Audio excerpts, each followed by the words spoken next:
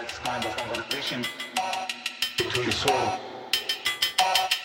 That's conversation between the soul and the mind.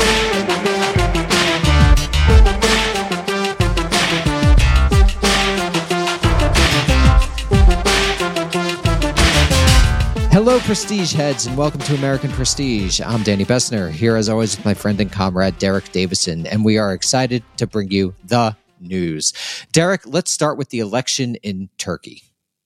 Yes, if you're an American Prestige subscriber, as you should be, then you would have heard Jean Bajelon and I talk about this earlier in the week.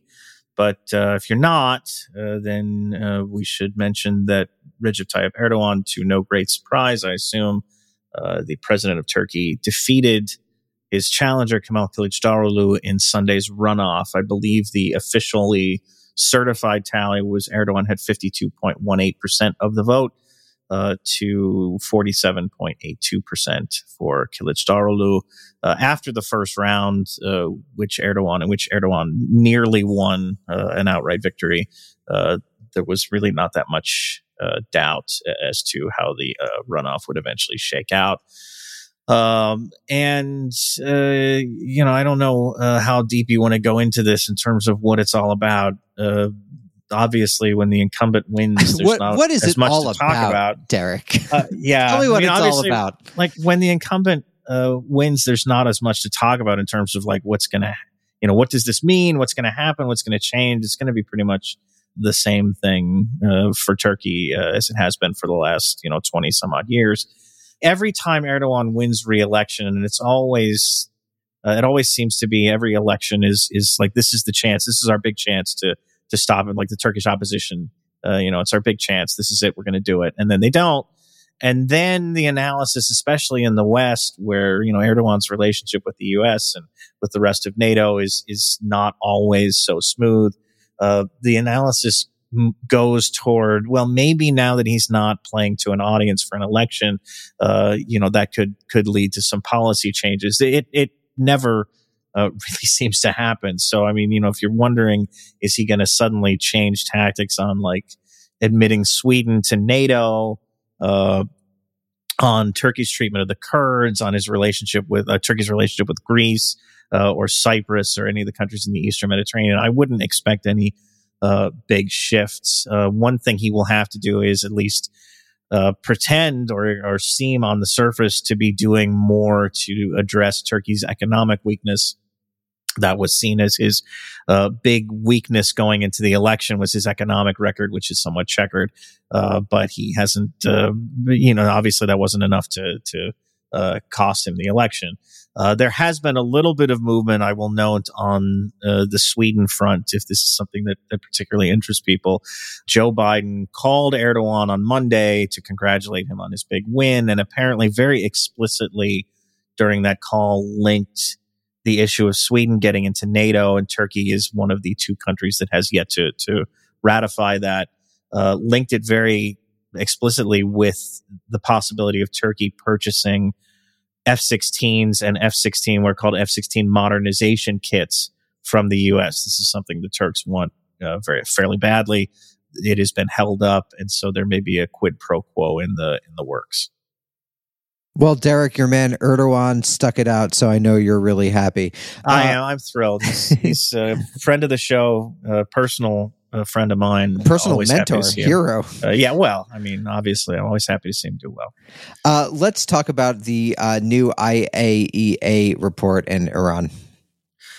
So the IAEA issued its regular quarterly reports regarding Iran's nuclear program. This isn't something we've talked about very much recently, but these are noteworthy for a couple of reasons. One, the reports declare an end, at least temporarily an end, to two of the IAEA's current investigations into Iran's nuclear program.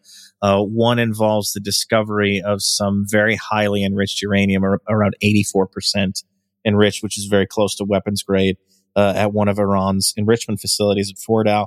The other involves the discovery of trace amounts of what they called man-made uranium. I'm not sure if that means enriched or what the terminology is there, but at another facility, sensitive facility in the Iranian city of Abaday. Apparently, the IAEA has accepted Iran's explanations for both of these things and hasn't found any evidence to suggest that there's anything nefarious going on. So that's one part of the final product here. Some of the other issues include the restoration of some of the IAEA's monitoring equipment at a number of sensitive nuclear sites. This is equipment that the Iranians had removed in an effort to try to pressure the United States into re-entering the 2015 nuclear deal. So these facilities include the enrichment plants at Natanz and Fordow, and also a centrifuge workshop in Isfahan.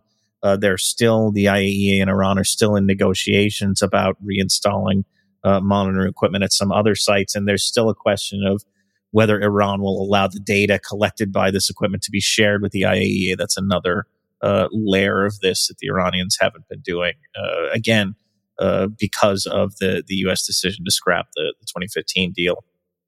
Finally, on that note, the report says that the Iranians are currently sitting on about 4.7 metric tons of enriched uranium, which is 23 times the cap that was imposed by the 2015 nuclear deal.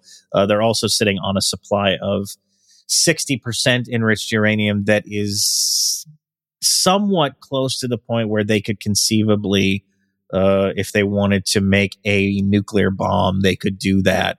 They'd have to enrich it further to get to the 90% mark if they wanted to get a real weapons grade supply of uranium. There's never any evidence that they're doing this, that it would be somewhat asinine to do it just to produce one nuclear weapon. So, I don't think there's any danger of that, but it's all still, I think, more evidence of what a bad decision it was to get out of that nuclear deal.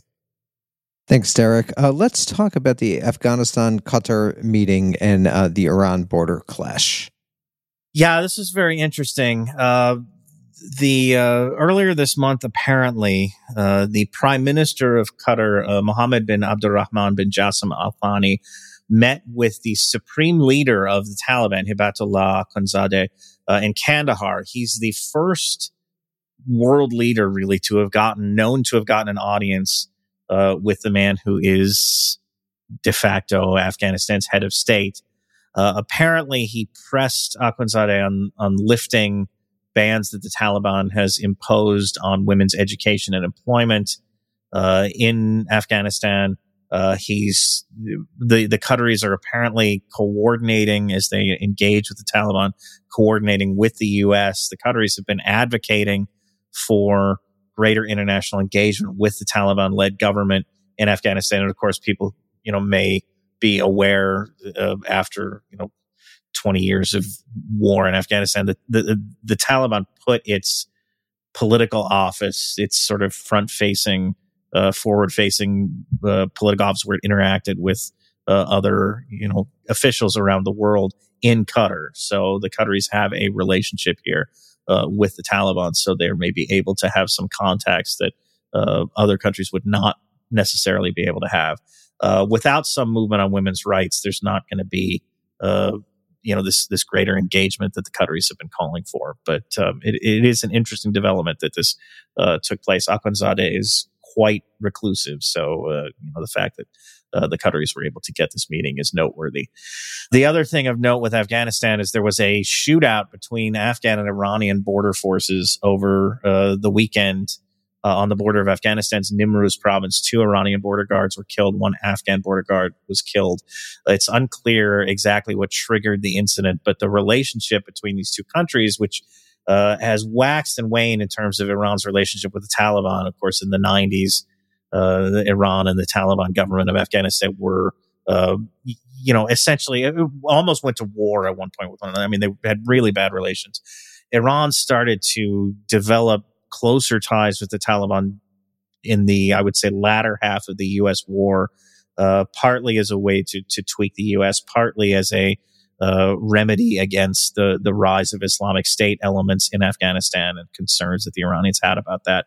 But the relationship is now trending in a negative direction again, mostly recently over the issue of water rights on the Helmand River. The Iranians have been complaining that Afghanistan is overusing the river and depriving or denying Iran its rightful claims in terms of water flows downstream on the Helmand River. So relations are not great right now, and any instance of border violence is something to be, I think, to be aware of. And now, Derek, on to terrible news. North Korea has failed to launch a satellite.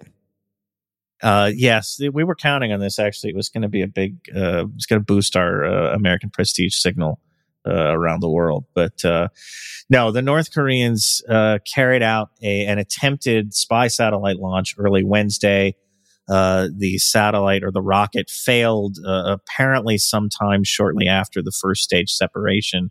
Rocket and payload splashed down. Shortly after that, the South Korean military was the first to announce this, and then went out and is apparently attempting to salvage parts of the rocket. But North Korean media was actually surprisingly quick to note the failure of the launch, and they have said, North Korean officials have said, they are going to try again. This was the sixth time that they've tried to put a spy satellite in orbit. It is one of Kim Jong-un's real national security priorities to do this. It's the first time they tried since 2016. All the attempts obviously have failed. They will undoubtedly try again after taking some time to try to assess what went wrong and how to fix the problem. The other thing that's of note here in this failed launch is that it set off a number of, I would say, premature panic warnings in Japan and South Korea. The officials in Seoul sent out an alert telling people to prepare to take shelter. They then subsequently rescinded those warnings and said they'd issued them in error. The Japanese government broadcast an advisory to people in Okinawa Prefecture before they determined that the launch posed no threat. I would say, there is a risk here in situations like this that somebody's going to misinterpret. If people are this kind of on this much of a hair trigger about this sort of thing, then there's a definite risk of some premature order to retaliate for what looks like a missile launch, and that would be obviously quite bad from the perspective of from the perspective of people who don't follow the truth of Juche. Yeah, exactly. Would not be good for anybody. All right, Derek, tell us about the Sudan. There's a couple of developments in Sudan.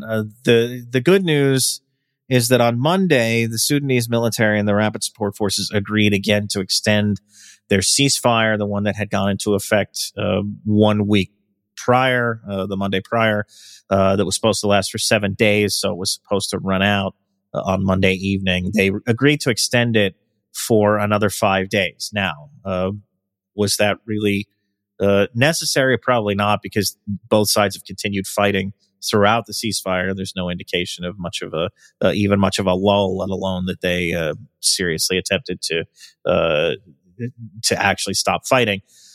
Consequently, on a related note, then the Sudanese military walked out on the ongoing ceasefire truce talks with the RSF that have been going on in Saudi Arabia, that have been brokered by the Saudis and the U.S.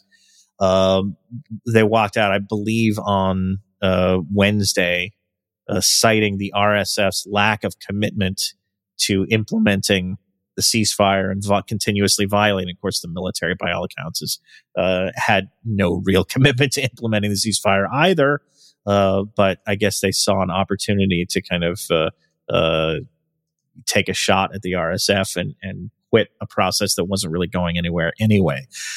Despite the fact that that there was no tangible effect of these ceasefires, there is a lot of concern, I think justifiably, that in the absence of any interaction between the armed forces and the RSF, there is a high potential for escalation, even beyond what's already going on in Sudan. So there's a good deal of concern there.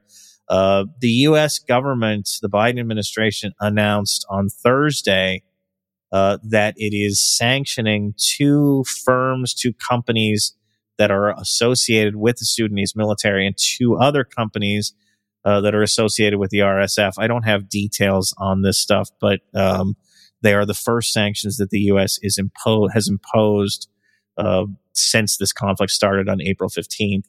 So it's an indication probably of where things are going. Certainly the breakdown of the peace talks has led to this, because the U.S. probably would not have started rolling out the sanctions if it was still if they was still engaged diplomatically. So just an indication of, I think, a sense of, I would say, hopelessness on the part of the U.S. I mean, this is obviously not going to change the trajectory of the conflict. It's just something to do to look like the U.S. is taking action against these actors.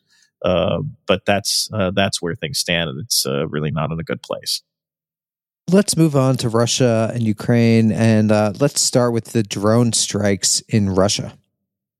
Yes, there have been a few of those this week. There was a drone strike in Moscow again on early Tuesday morning that involved 8 drones.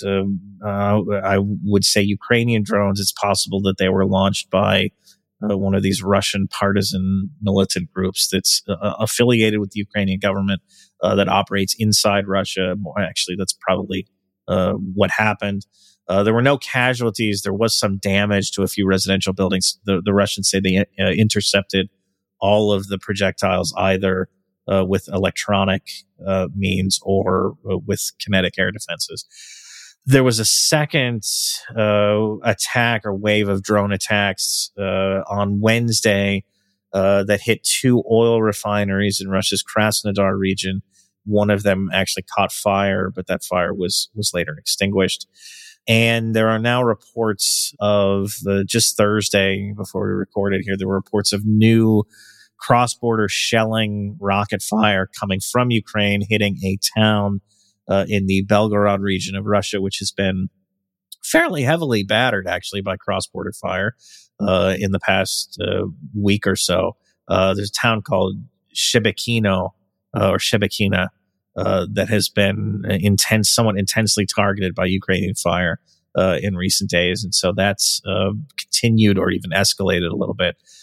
So that's, these are some new developments. I guess the intensity of the activity that's happening in Russia is somewhat unusual for the pace of this conflict to date.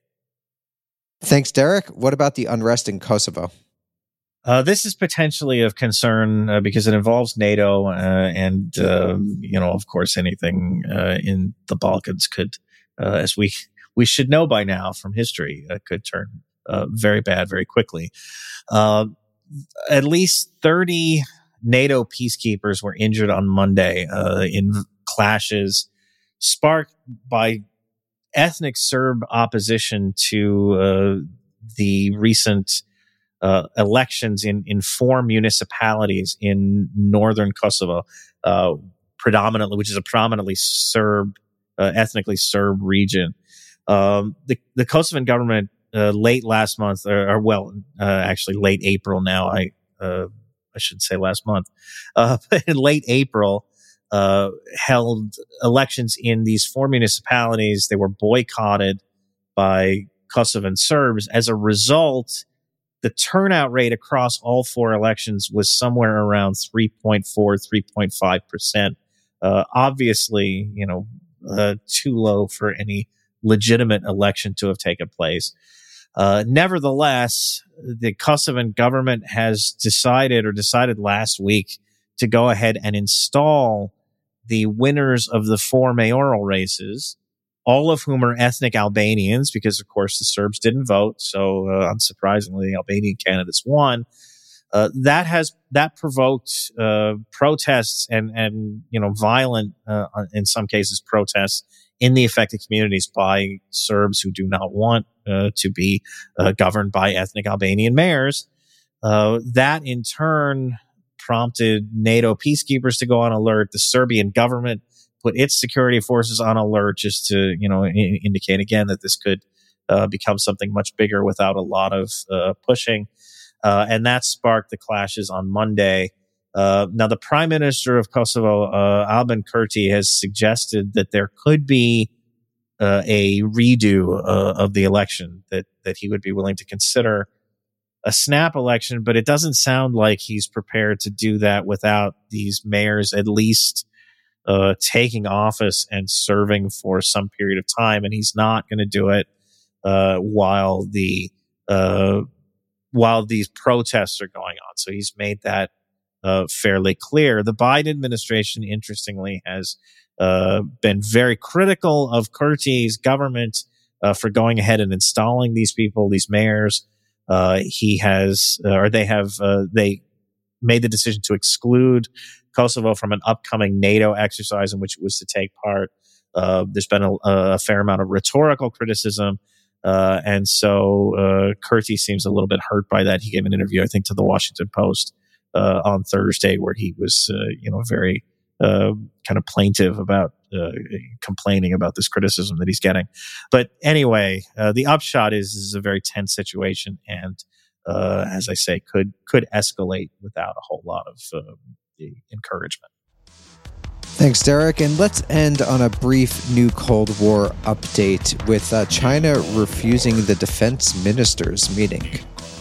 Yes, the Wall Street Journal broke this story on Monday, but it's since been reported in a number of other places. The Chinese government received a request from the Biden administration to have the defense ministers of both countries, Secretary of Defense Lloyd Austin and Chinese Defense Minister Li Shangfu, have a meeting on the sidelines of the Shangri-La Dialogue, which is this huge annual Asian defense forum that takes place in Singapore and is happening this coming weekend, the 2023 version.